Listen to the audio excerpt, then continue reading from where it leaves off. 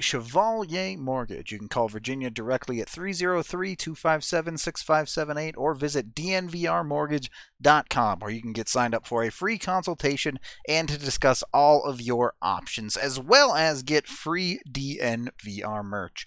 Check it out today. I'm sure you've heard about the great mortgage rates out there right now, but Mike and Virginia are not your typical mortgage company. Yes, they do have the phenomenal rates, but what makes them different is that Mike is a certified financial planner and looks at so much more than just rate when designing your home loan.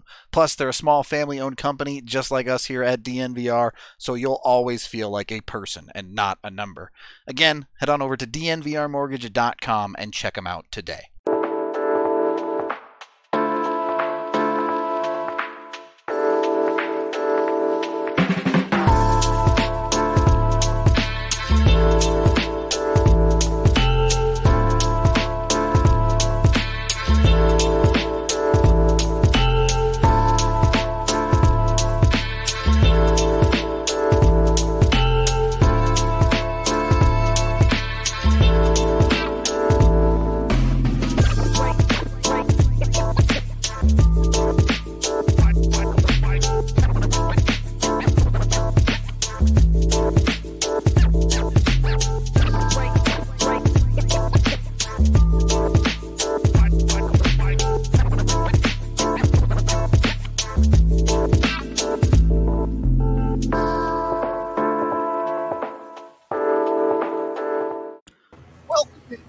DNVR Avalanche Podcast by DraftKings Sportsbook, the number one rated sportsbook app out there.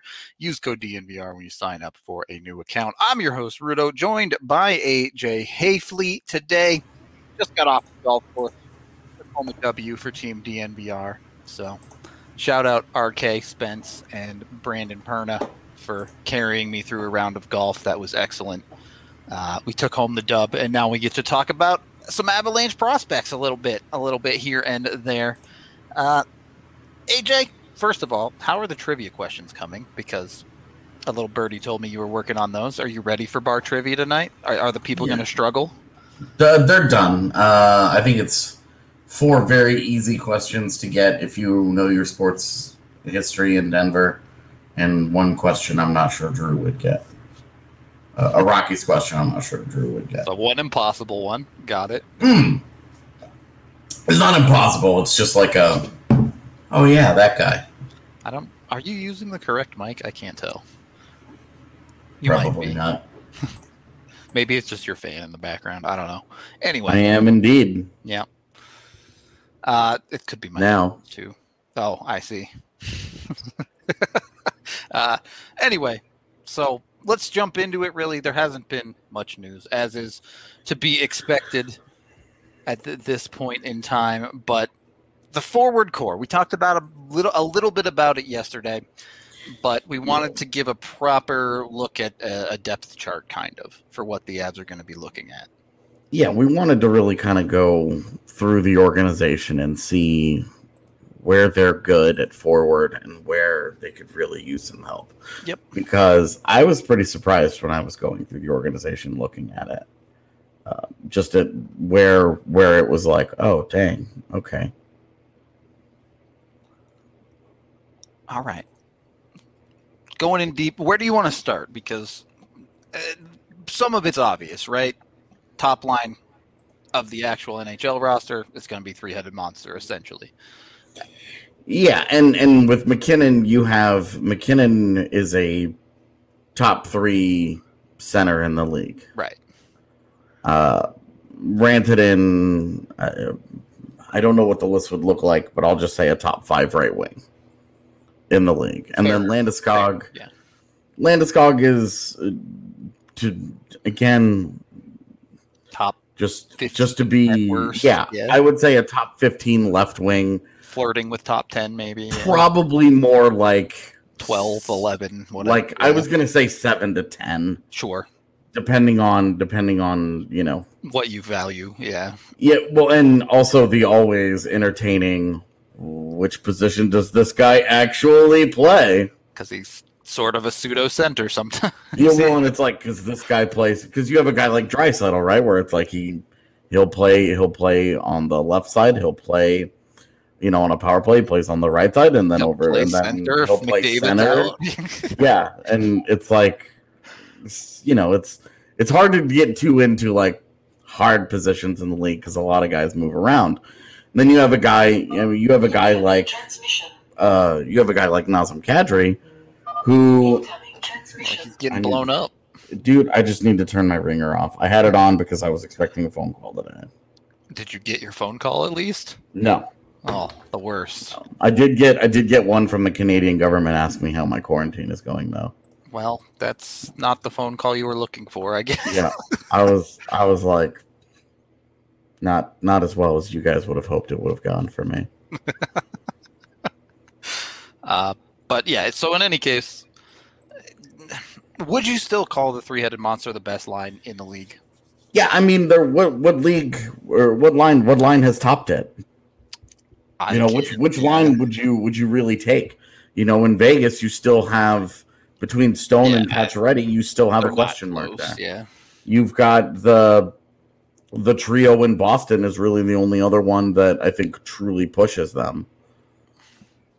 With Pasternak and Marchand and Bergeron. Yeah, the perfection line.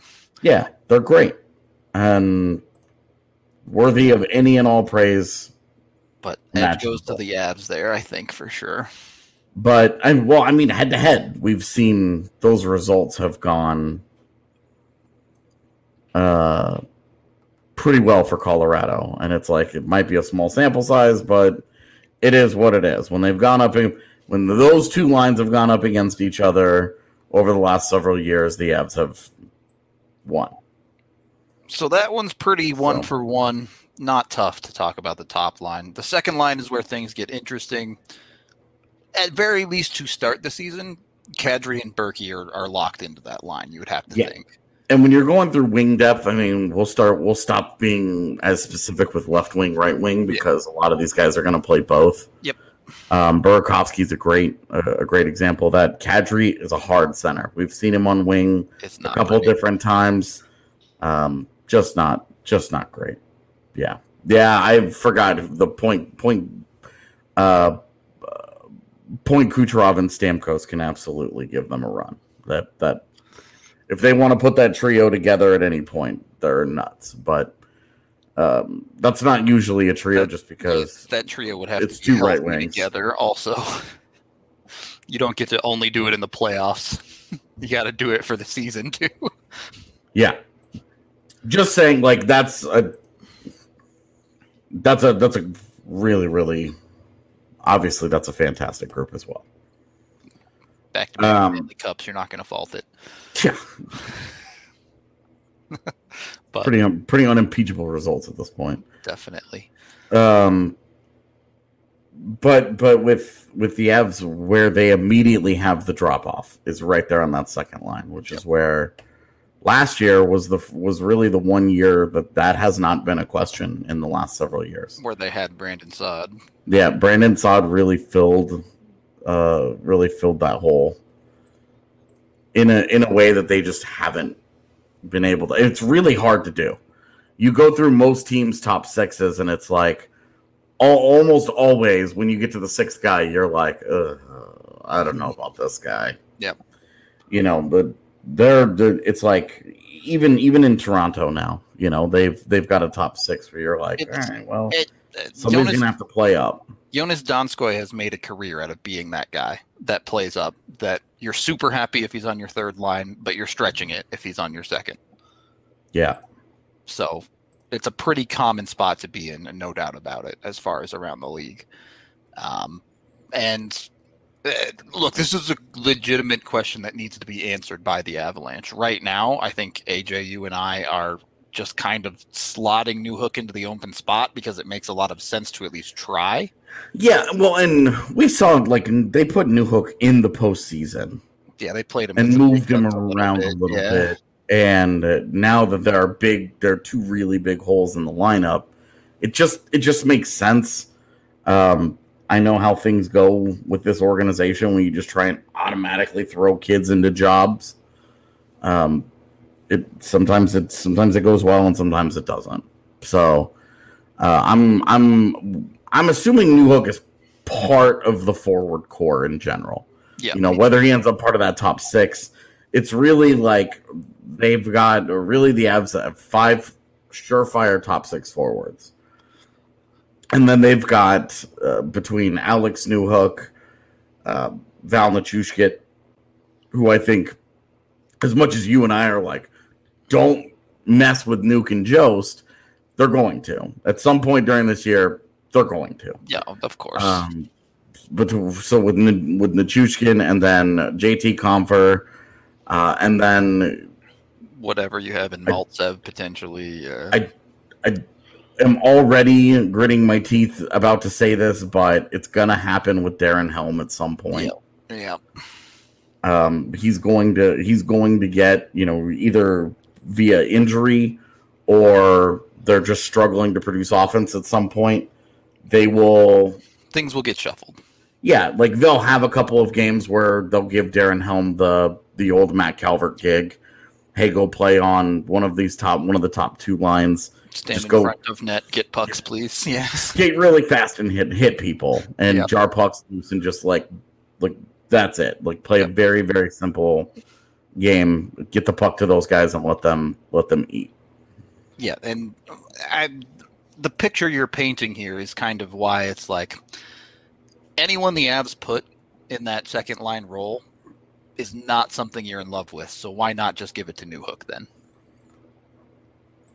Because maybe Newhook is the easiest one you could see where if things go right, he could fit into a second line role effectively. Everyone else, you're kind of square hole round peg, kind of trying to make it work. Yeah. So that's where the forward conversation starts to get interesting at the NHL level. Basically, is how they want that second line to look, because for the most part, the first 5 are locked in. You can, I'm sure, you know, if things start to happen, you could see Berkey drop down for a couple games or whatever. But yeah, for the most part, look, both of Burakovsky's 2 years in Colorado, he had little slumps where he got dropped to the 3rd and 4th lines at different times to just try and pick him up a little bit. Send him the message that, hey, you've been a little too comfortable. You've been playing easy games. We need you to get back to doing what we need you to do. And it has consistently worked for him. So we'll see that throughout the year. We'll see some guys go through slumps. The other thing to consider is, you know, last year we didn't think JT Compher was going to be god awful. Yep. Like mind-blowingly brutal to sit through for 30 games. Right. We didn't. You don't know which guys are, because every year this is the fear, right? Every year, yeah. Every year, you know, 2 years ago, Rantanen only played half of the regular season. You know, Landeskog, they had a point in the season where Landeskog and Rantanen were both out for like 4 or 5 weeks at a time. McKinnon's line mates were like Matt Calvert. And... yeah, they were all over the place. Yeah. So this is the stuff that you don't know, you know, and the injuries will happen. It's really the underperformance, overperformance. You know, Tyson Jost last year got kicked up a line. A tale of 2 stories too. Yeah, and Tyson Jost finally earned a job. You know, finally, because this time last year, Tyson Jost, it was like, is he even going to play on opening night? Because the roster was deep enough for that. Yep. That's not the case this year. Not only is Tyson Jost penciled in there at 3C, but he's become a really important player. He has to live up to that job. Well, and we know this. We talk about it with the defense all the time. You have 8 minutes left in a third period of a game where the Avs are up 1. Don't be surprised if magically you don't see Newhook on that second line anymore or not taking very many shifts. Yeah. Because Bednar's going to run a more defensive lineup. Yeah, absolutely. And I mean, that's where the value of you know, the Jost being the defensive guy that he was last year. That's where the value of Nichushkin being an absolute shot suppression machine. Yep. Like that's where you start to lean into those, and then Darren Helms had solid underlying analytics his whole career as a role player. They're going to have to find it's like the one thing that Pierre-Edouard Bellemare was aces at last year was finishing games. Bellemare, I'm of the opinion that Bellemare did not have a good regular season. He had a really bad Vegas series. He was awesome in the St. Louis series. And I for sure just want to give him that credit. But he was brutal against Vegas, and he wasn't very good during the regular season. Like half his points were empty net goals. That's all good and well. Those still count. But at even strength, he was an offensive black hole. Just nothing happened. And he won't have the bad teams to feast against this year. That he was able to just jump up enough production. I think that there's going to be a big surprise when he gets to Tampa Bay and struggles to hold down an NHL job, essentially. I mean, he's already 35.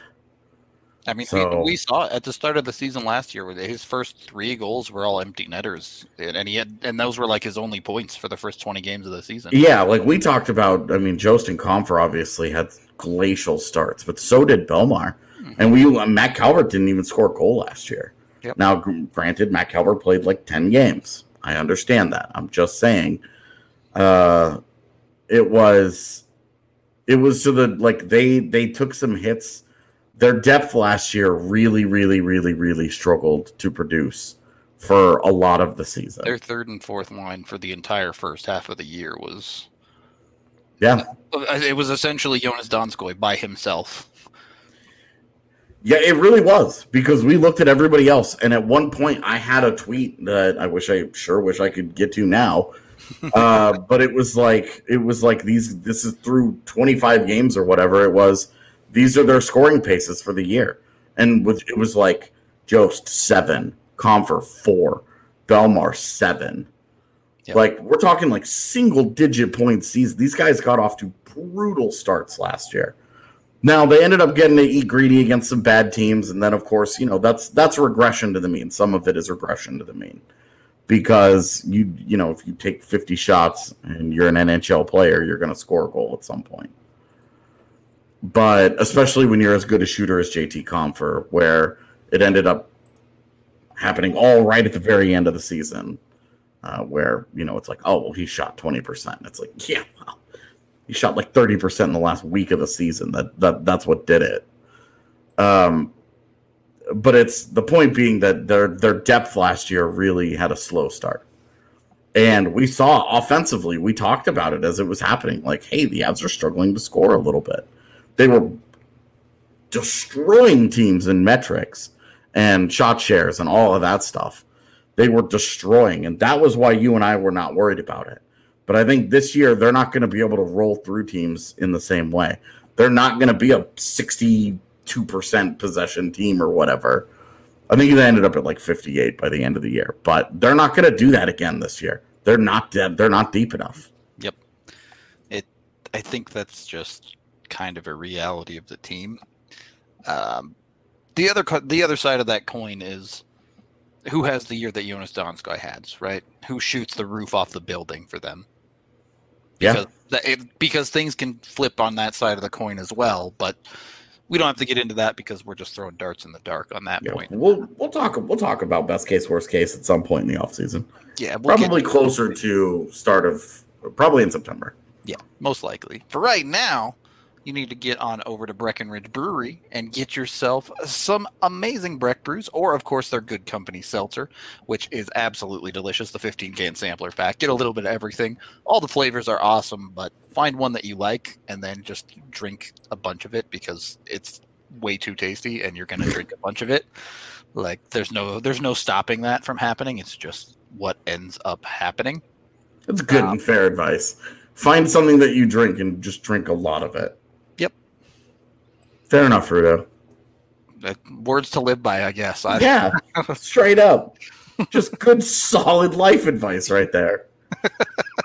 You can also, of course, get it down at the DNVR bar. AJ, you're more in the know about this company than I am. I know you know a couple of people. So do you want to tell the folks about the Ball Corporation? They're very awesome to work for. They pay competitive wages. If there's stuff that you are lacking in a particular field that you would like to learn, they will train you on how to do it. Boom. Yeah, that's really it. What more do you need to know about a job? They treat their employees pretty well. They pay competitive wages, and they train you up on deficiencies in your skill set. There you go. All of that sounds like a career, a potential career, and possibility for advancement. So, go get a job there. Take it and run. So make sure you hit up Ball. They are hiring right now down in Golden for their plant down there. You can either text Golden to 77222 or go to jobs.ball.com to get yourself an application sent into them. They're hiring a bunch of people, so check them out. They'll hook you up.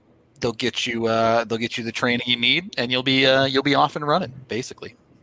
Then, when you're making a good wage, spend a little bit of money on DNVR. Hit us up, get the annual membership, get access to the DNVR Lounge, you get bigger beers at the bar, you get obviously all of our written content by my dude AJ over here, and Evan as well, of course. We like to think we do pretty okay, so supporting us is pretty cool. Hook us up, do the thing. It's fun. Second period? Yeah, second period. Golf has drained me. I'm struggling to count at this point, all right? We're bordering on math. Second period is DNVR Avalanche Podcast presented by DraftKings Sportsbook. We're bordering on math. Oh, jeez. Counting is like the gateway drug to math, AJ, all right? I see.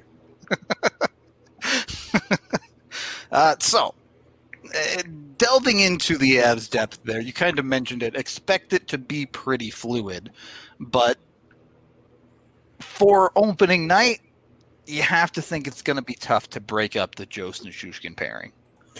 Yeah, I think it's going to be, and I think that Compher is it just makes the most sense that Compher's on that right side. Yep. We've seen time and time again that Compher and Jost as together doesn't work very well. And as an accidental shot suppressor on both sides of the ice, you look at that third line and it's like, are you going to get any offense out of it at all? Yeah. And it's a very fair question. So I think that's probably where I would guess that it starts. But it also wouldn't surprise me to see Compher with Kadri and Burakovsky. Sure. Throw them up in the second line. Yeah. Just to try and balance things a little bit. Because, well, and it's tough too because, Jost doesn't really drive play. Nichushkin doesn't really drive play. Does Compher really drive play either? Not really. No. Nichushkin drives play. He just can't finish anything. He drives play for himself. He doesn't really create a lot for his teammates, though. That's a fair way to put it. So that's and then that third the beyond that third line, because it feels like there are 9 guys that you're pretty comfortable with. Yep.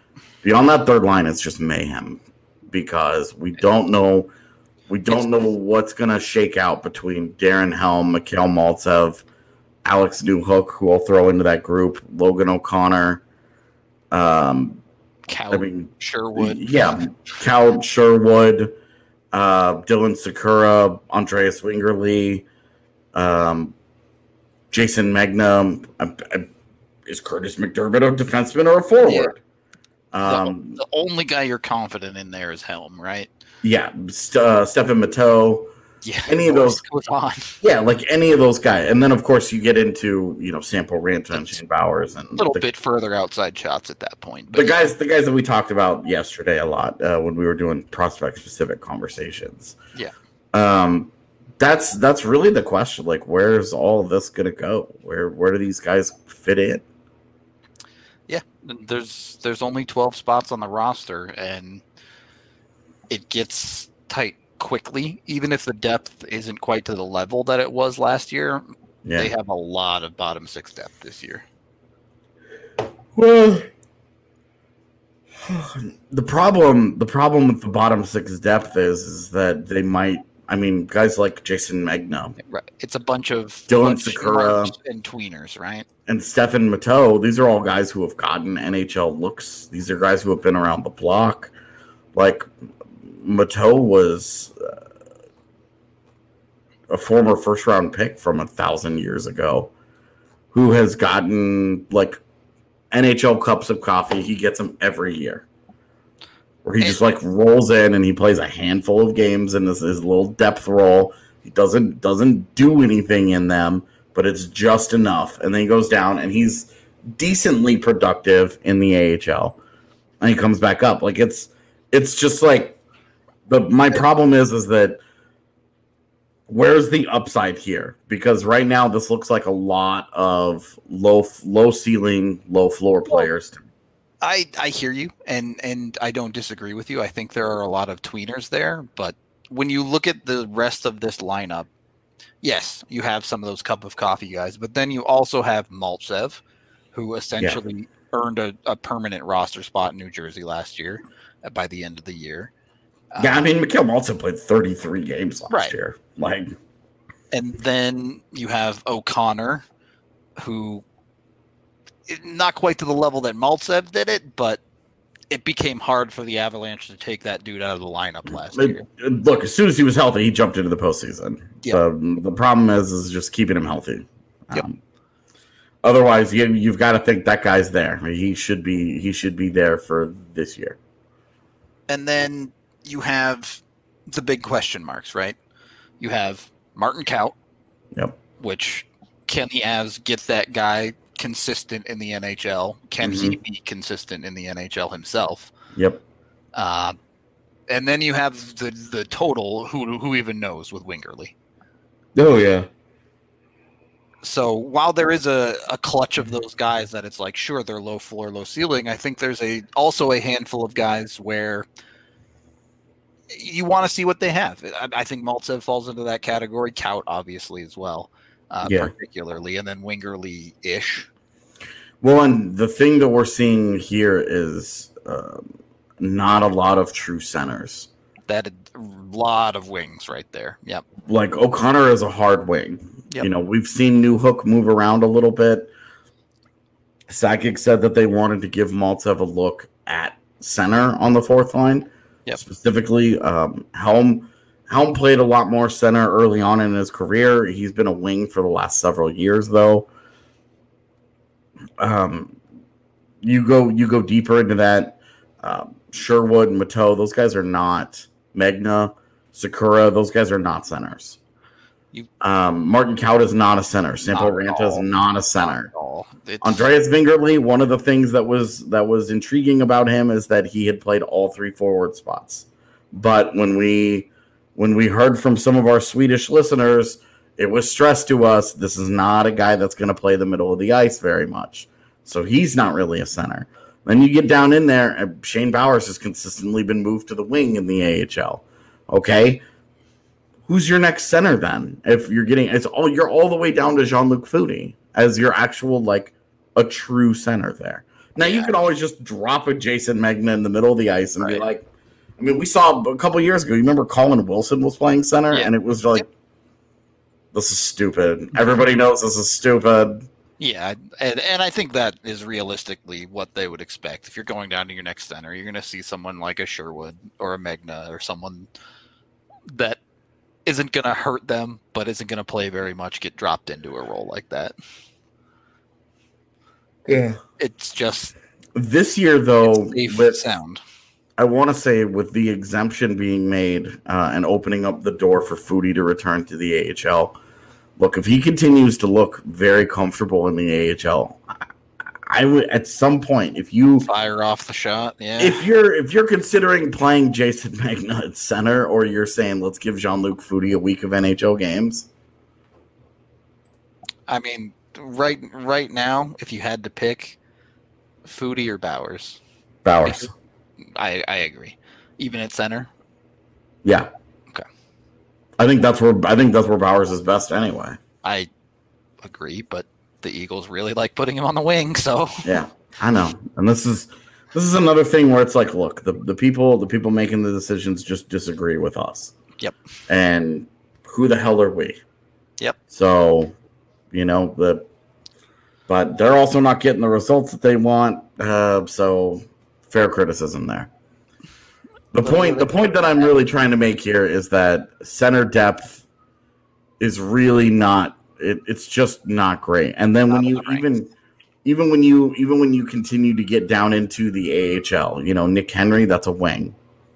All right, all these other guys we've talked about, all wings except Foodie and maybe Wingerly. Oscar Olausson, we talked about him yesterday. It's a wing. That dude is a wing. Alex Bocage, that dude's a wing. You start to get into, the Russian kid that we all wish would come over, Nikolai Kovalenko. That's a wing. Yep. But you start to get into some of the guys that are not in pro hockey yet. Ambrosio plays C, I guess. Yeah. Yeah, you're getting into Andre Bulyalski's a center. Yeah. Colby Ambrosio's a center. Niels Oman is a center. Taylor McCarr, we'll see if he stays there, but he's been a center. Yep. Tyler Weiss is a left. He's a wing at this point in his career. Yeah, he's played left wing at Uno for a while now. Matt Steinberg is a wing. If he ever plays again, we don't even know where he is anymore. That dude had an adventure of a year. Yeah. Their true center depth is really hurting right now. When you get into the organization, and honestly, its wing depth is probably stronger than it has been in a really long time. They were struggling to find wings for forever. Yeah, I mean, wing has been a huge organizational weakness for them for a while now. But they kind of flopped. It used to be they were always really strong down the middle, but yeah, well, they kept drafting all the centers in the first round, and you're just like, geez, man, this is out of control. Like they've got centers all the way through their organization. They don't have any problems here, but now they do because you look at their top prospects: Martin Kaut, Sampo Ranta, Shane Bowers in the AHL. That's one center, two wings. Jean-Luc Foodie, okay, there's another center, but then you get deeper into it. Olausson and Bocage, those are wings. Their high-end prospects, as they are right now, are short of centers in the pool, for sure. And to further complicate things, if you want to get even more specific, Bocage is a right shot right wing. Olausson is a left shot right wing. Kovalenko is a left shot right wing. And, Steinberg, he's a right shot right wing, and furthering into, Nick Henry, Sampo has played a little bit of all on both wings to the point where I would not be comfortable calling Sampo Ranta either. They played Sampo on the left in the NHL, even right. They played him on the left in Minnesota. If you watch a lot of his goals, he's on the right side of the ice. Yeah. And then you look at Martin Kaut has always played on the right. That's what he was drafted as a right wing. He's played all his entire AHL career on the in the right wing. It's what he is. They're good in beyond the NHL. They're good at right wing. In the NHL, they're okay there. Rantanen is obviously great, and then if Burakovsky's playing on the right side, you're comfortable there. But is it then Comfer and O'Connor? Because if that's your foursome, there are a lot worse groups than that, for sure. You're okay with. But if you get one injury to that side and suddenly it's your bottom two right wingers are O'Connor and Sherwood or something. Right. If Rantanen goes down, if Burakovsky goes down, heaven forbid. They both go down. Again, this is where my logic brain would kick in and say, okay, how many teams are equipped to handle their top two right wings going? And obviously the answer is very few. But yeah, it's not going to be very many teams in the league that are going to be like, yeah, we're comfortable with that. But you're dealing with it with levels, right? Obviously you're going to struggle to replace that top six production, but the jump from O'Connor being your fourth line right wing to now all of a sudden Connor's your third line right wing and you're playing a Magna or a whatever on your fourth line. That is essentially a non-factor. The jump from O'Connor playing on your fourth line as a hard fourth liner. Yep. Which is what we view him as, because the offense is not going to be there. We've seen it in the NHL. I guess that's a good thing. The way the Avs bottom six is shaped right now, excluding Newhook because he could end up in that group, there's not a whole lot of guys that you're looking at that have significantly higher ceilings than where they're going to be playing. Yeah. When you look at the loss of Donskoy and his value, it's not even so much what he did on the third line. It's way more of his ability to flex through the lineup. How little a drop-off was experienced when he had to move up. Yep. That he could continue to help them. They could keep things going. They could keep it rolling. For sure. And without him, I think that right now anyway, it's a big question mark as to how they're going to accomplish that. All right. That is a great spot to let you guys know that we've partnered with a premier dispensary. You've probably heard me talk about them before. Solace Meds. They have 4 convenient locations in Fort Collins, Wheat Ridge, one off of Broadway, and one just a couple blocks away from us on Colfax. There we go. Got there in the end. They have a bunch of bargain deals this August to look forward to. You can get a favorite around the DNVR gang here. 2 Dixie elixirs for $30. So hit up Eric D-Line if you want the rundown on Dixie. That's his kind of jam. Big fan as well. There you go. You can get Spectra products 20% off, Ripple 25% off, Silver Shelf flour 15% off, and Connoisseur Shelf concentrates 15% off as well. And anytime you head into a Solace location or check out online, be sure to use code DNVR20 to get 20% off your order plus a free Solace bar to boot. So you got all sorts of ways to save on all sorts of things at solacemeds.com, SOLACE meds.com. Set yourself up for pickup. Super easy to get the products. Just walk in, walk out, and you are good to go with them. And once you got your Solace Meds sorted out, go home, order yourself some Hassel Cattle Company as well. So you got some delicious meat to cook and eat while you're enjoying your cannabis products. Hassel has a ton of amazing meats. Like, we always talk up the Wagyu, and that's what we have is the Wagyu beef burger at the bar, which is amazing. Try it. But their other meats are great as well. Their bone-in ribeye, their tomahawk steaks, all of it. They do it all so well. So if you like the burger, give some of their other stuff a try, and chances are you will really like that at home as well. Of course, our main sponsor of the show is DraftKings Sportsbook, the number 1 rated sportsbook app out there. The Olympics has wound down, but still plenty of betting to be done with DraftKings. You can get in on all sorts of crazy stuff right now. Obviously, football season is right around the corner. If you are a new player to DraftKings Sportsbook, you can get $200 in free bets instantly if you bet $1 or more on any college football game. Yes, you don't have to win the bet. You just have to bet $1. And even if you lose, you get $200 in free bets from DraftKings when you sign up with code DNVR with a new account. So they're literally just giving you $200 to play with on DraftKings at this point. There's no reason not to do it. Head on over to DraftKings Sportsbook. Check out their app. Download it now. Again, use that DNVR code for your chance to get those $200 in free bets. If football's not your thing, bet the $1. Get your $200. Go bet it on hockey futures. I think McKinnon was, plus 600 for the Hart next year. So splash a little cash on that.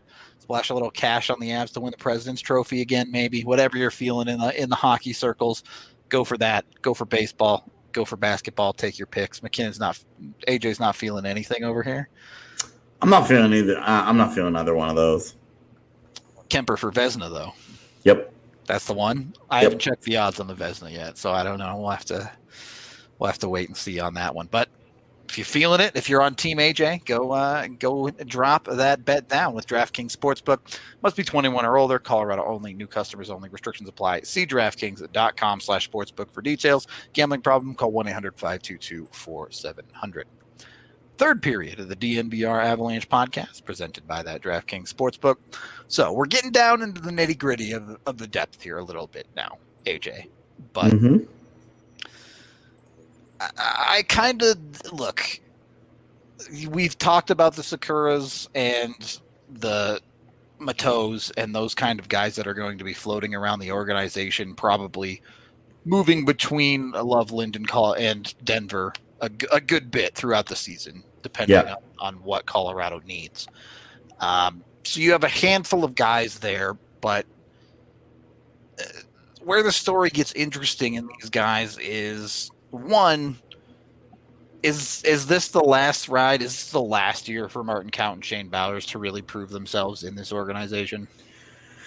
Yeah, I mean, we talked about this quite a bit yesterday, so I won't get too into it, but I feel like more so for Bowers because he doesn't have any NHL games played. Yep, not any. He hasn't gotten a single look yet. And I think that's the bigger indictment. I have more faith that we're going to see Kaut this year. Sure. I think this, they've given up on him. They're over him. They're done with him. He's been discarded to the bin or whatever. I think all of that kind of talk is still a little premature. But there's if we get into the second half of the season and we haven't seen the guy at all, then there's a problem. Yeah. I mean, you look at what he did in the AHL last year. He was very, very good in the AHL for long stretches, and it did not. The problem, and it's like, oh, well, where was his opportunity and all that? But it just didn't. It didn't translate as well. And the Avs are kind of done saying we're going to develop guys in the NHL. Yep. The Tyson Josts of, hey, we're going to get to the league and figure it out. Yeah. Their aspirations are above that now, unfortunately, for guys like that. And don't have the room, don't have the time. Right, and we saw what happened. Tyson Jost ran out of runway. Yep. And they didn't know what to do with him. He didn't have a position. He didn't have any consistency. What was he going to do? What was going on with his career? And he got to the end of that runway and took off. That's, right now, Bowers and Kaut are speeding towards the end of that runway themselves. And they've got to figure it out. Fly or fall. Yeah. Look, obviously, it would help if they had 200 games of NHL time to find their legs like Jost did. But they don't. They're not going to get that, and that's just how it's going to be. Yep. And so they've got to figure it out. Look, I say that they're done developing in the NHL, but I think Alex Newhook's going to be in the NHL this year, and he's going to develop as the year goes on. But he can still be a productive player. He can be a useful player who just gets better as he goes, as he gets more comfortable. The question isn't question number one isn't will you be a good player for us eventually? Question number one right now for Colorado is, do you help us win a Stanley Cup? I mean, it's do you help us on a nightly basis? Sure. It's do you help us win games? The schedule's going to be significantly tougher this year. They play everybody again. So they're going to have a lot of games where they're going to play tough. They're going to play tough opponents. The road schedule is back to what it was. It's, they're now the Avs in particular have kind of a softer schedule in terms of they don't have one really grueling trip. Yep. Where by the end of it, they will be totally exhausted, and those are 2 or 3 auto losses right there because they're just spent. Yep. They don't have one of those trips. I think the longest road trip they have is 5 games. The longest homestand they have is 4. So the downside of that is that they're constantly on the road. I believe that they are set to lead the NHL in miles traveled this year. So that's obviously going to be tough. And they're going to need I say that because they're going to need guys who can step in and help them every single night. Well, and there's two things there. First of all, Colorado always very high in the miles traveled just because their lack of proximity to other teams. There's no gimmies. They're not taking a train. Right. Their shortest road trip is Arizona, I guess, probably. Maybe Vegas. Vegas might be closer, yeah. And then after that, it's either Dallas or California teams, maybe St. Louis. Yeah, maybe Minnesota, whatever the exact mileage ends up being. Yeah, whatever. Right, exactly. Point is, everything's a 2-hour flight except Vegas. Yep. Nothing is drivable for Colorado sports teams, basically. Yeah, there's no 30-minute flight. Yeah, exactly. So it is a big travel there. But to your other point, more important point, you have these bundle of dudes, and there's going to be every opportunity for each of them to earn an opportunity to play. 82 games, call it leg management, call it whatever you want, but injuries are going to happen. Dudes are not going to be able to go. With road trips, they're going to bring extra bodies to use them, whether that be Martin Kaut, whether that be Curtis McDermott, or anyone in between. That's why this training camp is going to be so important. Yeah, that's where they have to try and establish the hierarchy, because the Avs are going to come in with a loose idea of what it looks like. Yep. Okay, here's kind of what our expectations are, blah, blah, blah, blah, blah. But then the dudes from there will determine those things. They've unfortunately got 6 preseason games that we have to sit through. That's opportunity for those guys. As much as it might be brutal for us to watch that god-awful hockey, that's opportunity for them to earn jobs and ice time. And they're going to need it. Those guys are going to need it. And I think at forward this year, because of how many bodies are going to be involved in this, if there's a guy that's really not getting it done, look, if Logan O'Connor comes out of the gate and he doesn't have it for 10 games, chances up, bud. You don't give him 10 more. Yep. You give him a couple of days off. You start to look for other answers. You have the quick hook and you play the hot hand, right? If someone drops into the lineup and flashes, you keep riding it.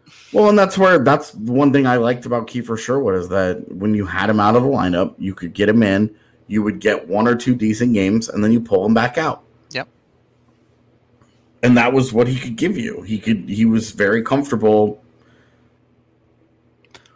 slotting in. It's been 2 weeks since I've gotten to play. I'm super excited. Let's go. And he would give you a couple of good games, and then he would disappear. And then he's played 2 games of taking NHL contact, and it's like, all right, can't maintain that. Yeah.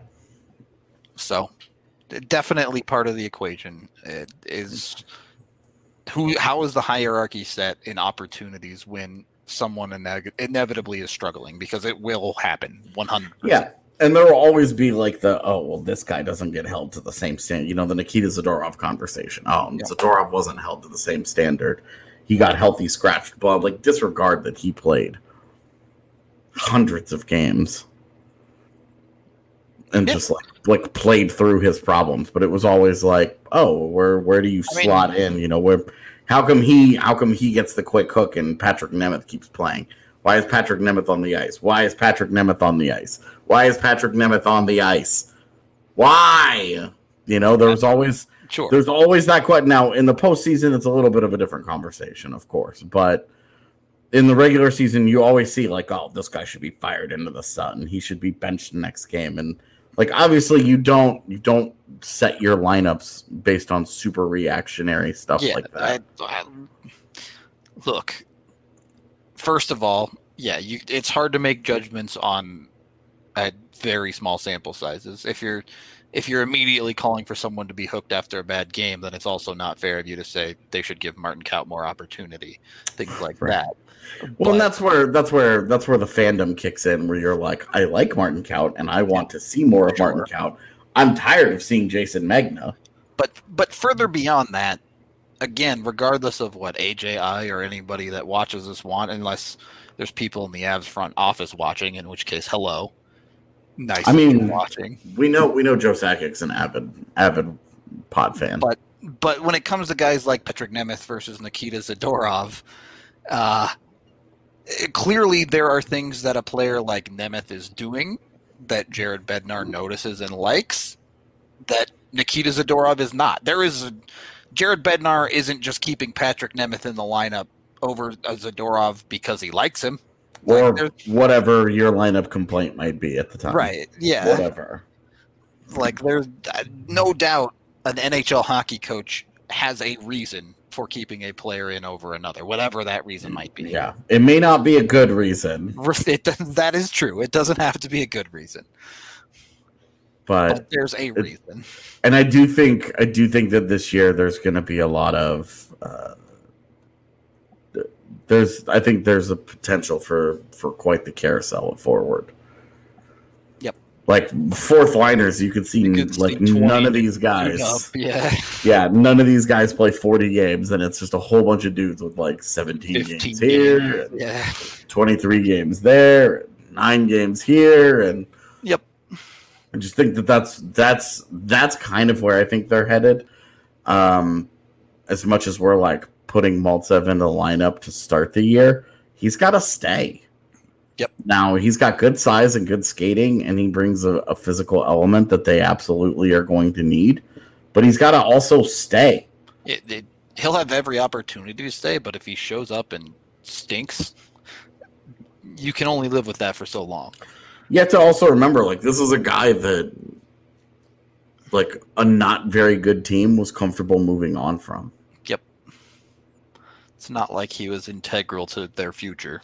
Right. Like, they were like, okay, like, we drafted and developed and did all this work, and we finally looks like we got an NHL guy out of him, but we like this other NHL guy a little bit more, so we're gonna move on from this cat. Yep. Kind of their version of Connor Timmins. Ha. Wouldn't that be something?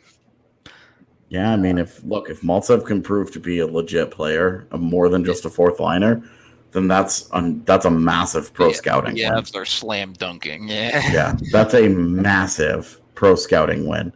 If he ends up just being a good, like a quality fourth line player, it's a good pro scouting find. Yeah, if you are getting JT Compher out of Mikhail Maltsev, oh geez, you're high-fiving left and right? Like you've hit a home run in that trade if you get JT Compher out of him. Yeah, I mean, if you get JT Compher, I know people are like JT Compher sucks, but like JT Compher is a guy who had back-to-back 30-point seasons. Yep. You know, has scored 10 goals in every full season he's played, despite how awful he was last year. Yep. We don't have to go down that road again, though. Yeah, just saying, like JT, like if they get JT Compher, who has been a productive 30-point guy in his career, that's a huge win for them. Yep. Huge win. No doubt about it. And then if Sean Barons becomes anything, then you're on the road to Giggletown, which is where they were with Ryan Graves, honestly. Yep. Pretty much. All right. So we got some other work we got to get to, Chad, so we do have to wrap this one up for the day. But if you're looking for more depth talk, and I think we'll wrap up this week with some prospect rankings as well. So keep tuning in this week for that stuff. Next week should be some fun off-season shows. If that's your type of thing, look forward to that next week. It should be a fun time. Hope you all will check those out. We really do enjoy making fun stuff like that on occasion, especially in August. So for today, we are out of here. Thank you for watching, listening, however you consume the pod. We appreciate it so much. We will be back tomorrow. Until then, have a great rest of your day.